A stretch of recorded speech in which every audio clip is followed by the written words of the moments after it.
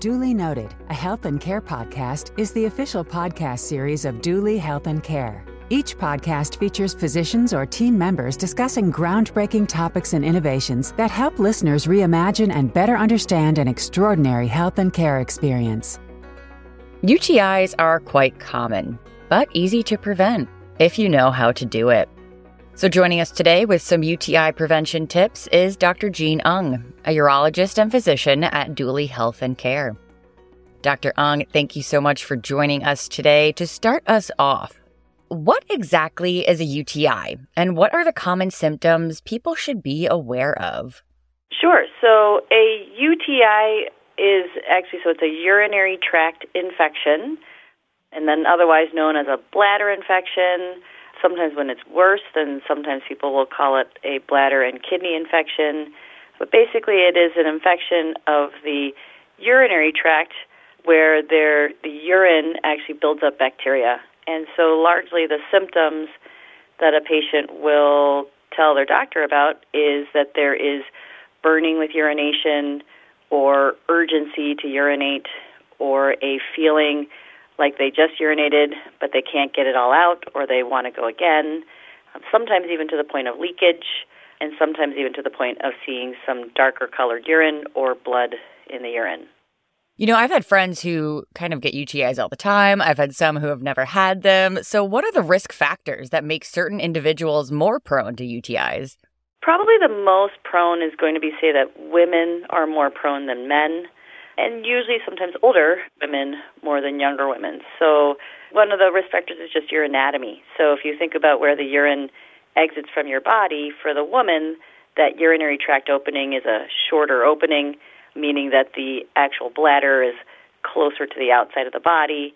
For the man, there's a longer tube as it travels through the penis, so there's a little bit less risk for them getting a urinary tract infection. And then as women get older, there are a lot of health changes, so sometimes just some medical changes, sometimes medicines that they're on, sometimes other conditions, but also something called menopause, where then the vaginal area gets just more dry, and as that area gets more dry, the body gets more susceptible to a UTI. Well, on that note, can you discuss the role of just personal hygiene in preventing UTIs and any do's or don'ts to keep in mind? Sure. I think the main do is just hydration, drinking enough water. And doctors always say water, but the truth is just liquids to make sure that you're building up urine in your body and then you're flushing it out. So the more times you're flushing your bladder, the better you'll be against protecting against a UTI. But other things, people will definitely try different kind of supplements. The biggest supplement that's always talked about is cranberry. And when we talk about cranberry, we always talk about, not the cranberry cocktail that you get when you're going to the restaurant, because that's the sweet stuff. And really, cranberry cocktail is just a bunch of other fruit juices like apple juice. And I always tell my patients just a little splash of cranberry in there. So true cranberry juice is that 100% pure cranberry juice. It's very tart. Most people are not drinking an entire glass of it. So even 3 ounces of cranberry juice is better than nothing, and people will dilute it so that it tastes a little bit better. And then because of that, then companies over the counter make all sorts of different kind of cranberry pills, cranberry tablets, cranberry capsules, cranberry powders. That's probably the most common supplement. There are a lot of other supplements as well, too. Well, that was really my next question. Are there any other dietary choices or over-the-counter remedies, supplements that may help in preventing UTIs other than that cranberry? There are other supplements. So actually there's a lot of suggestion that vitamin C can even help. We used to think that it was because it would make the urine more acidic, but it's actually for some other reasons that it actually binds with different things in the urine, but taking extra vitamin C actually can help to prevent urinary tract infections. There's another ingredient that's now pretty widely available called D-mannose, and it's been studied, and it seems to help to prevent the E. coli UTI, which is actually the most common UTI that most patients get. And then because of that, then there's a lot of companies that make their own herbal supplements. Those are a little harder to gauge to know exactly how they help or why they help. Hygiene, definitely wiping front to back seems to be something that makes sense and seems to help. And it does get harder as patients get older. When you talk to older patients, sometimes they can't reach behind to wipe front to back, and they struggle with that. Incontinence plays a role, so patients who are wearing pads all the time, so then they're always a little bit more wet down there, that will play a role. Patients that get a lot of yeast infections or have other vaginal issues. But then intercourse seems to play a role too, so the sexually active woman and man can get the UTI more easily. So there's a lot of discussion about hygiene in terms of urinating after intercourse, which kind of helps to cleanse the bladder and the urethra after that event. Yeah, I'd love to get into that a bit more, that connection between sexual activity and UTIs. What are some of those precautions besides, you said, maybe peeing after intercourse? Is there anything else we can keep in mind? Yeah, I think that's the main thing. I've definitely had patients who come and ask, should they shower before or wash before? Should the man wash before? And there's less data about that.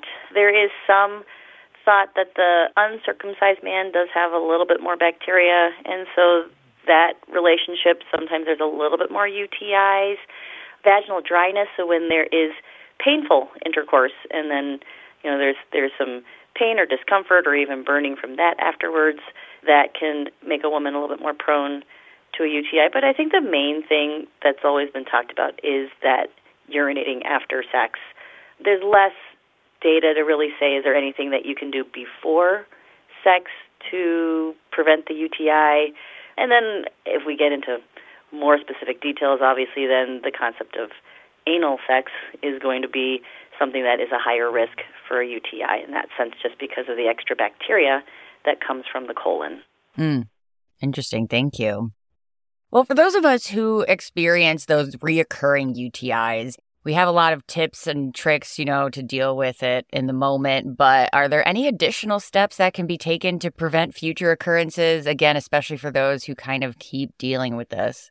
Yeah, I'd say definitely for patients that keep dealing with it. And when we say keep dealing with it, they talk about getting more than 2 or 3 UTIs over a 6-month period of time. Truth be told, if you get 1 UTI a year, there are a lot of care places that you can go to get an evaluation and treatment. And most patients, if they need an antibiotic and they start an antibiotic within less than a day, they're feeling a lot better.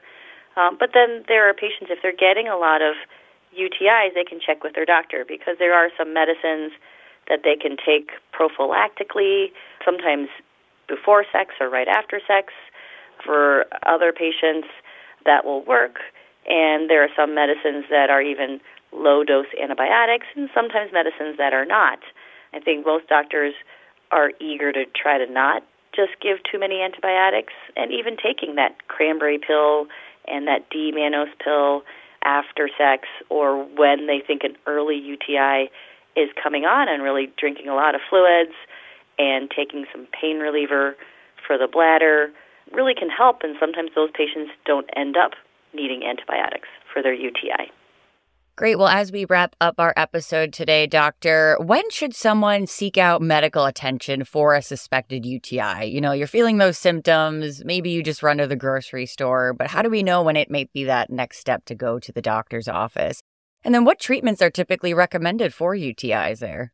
Yeah, so I think the severity of the UTI really will determine how quickly a patient ends up. And most of the time, then they'll end up at some kind of urgent care place, because when it hurts enough when they're urinating today, they can take some acetaminophen, they can take some ibuprofen. There's an over-the-counter medicine that's called phenazopyridine. Some of the brand names are things like Azo and Cystex and Urostat. But it helps their pain, and then they can drink a lot of water. They can drink some of that cranberry juice.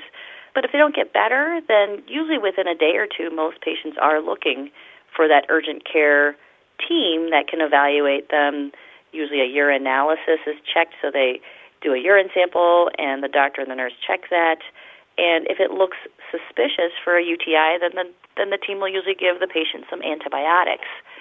Most of the time, within a day or two on the antibiotics, they're feeling better. So most patients don't need much more than a week of antibiotics, and then they can get back to normal very quickly. I think otherwise, then patients, when they're going repeatedly to these places, then they start being directed to the urologist, let's say, for any other evaluation to see if there's any other reason or any other treatments that can be done to help prevent UTIs further. We've gone over a lot today, Doctor. Thank you so much for being with us. And thank you for listening. If you found this podcast helpful, please share it on your social channels and check out our full podcast library on your favorite podcast app or at dooleyhealthandcare.com. This is Duly Noted, a health and care podcast from Dooley Health and Care.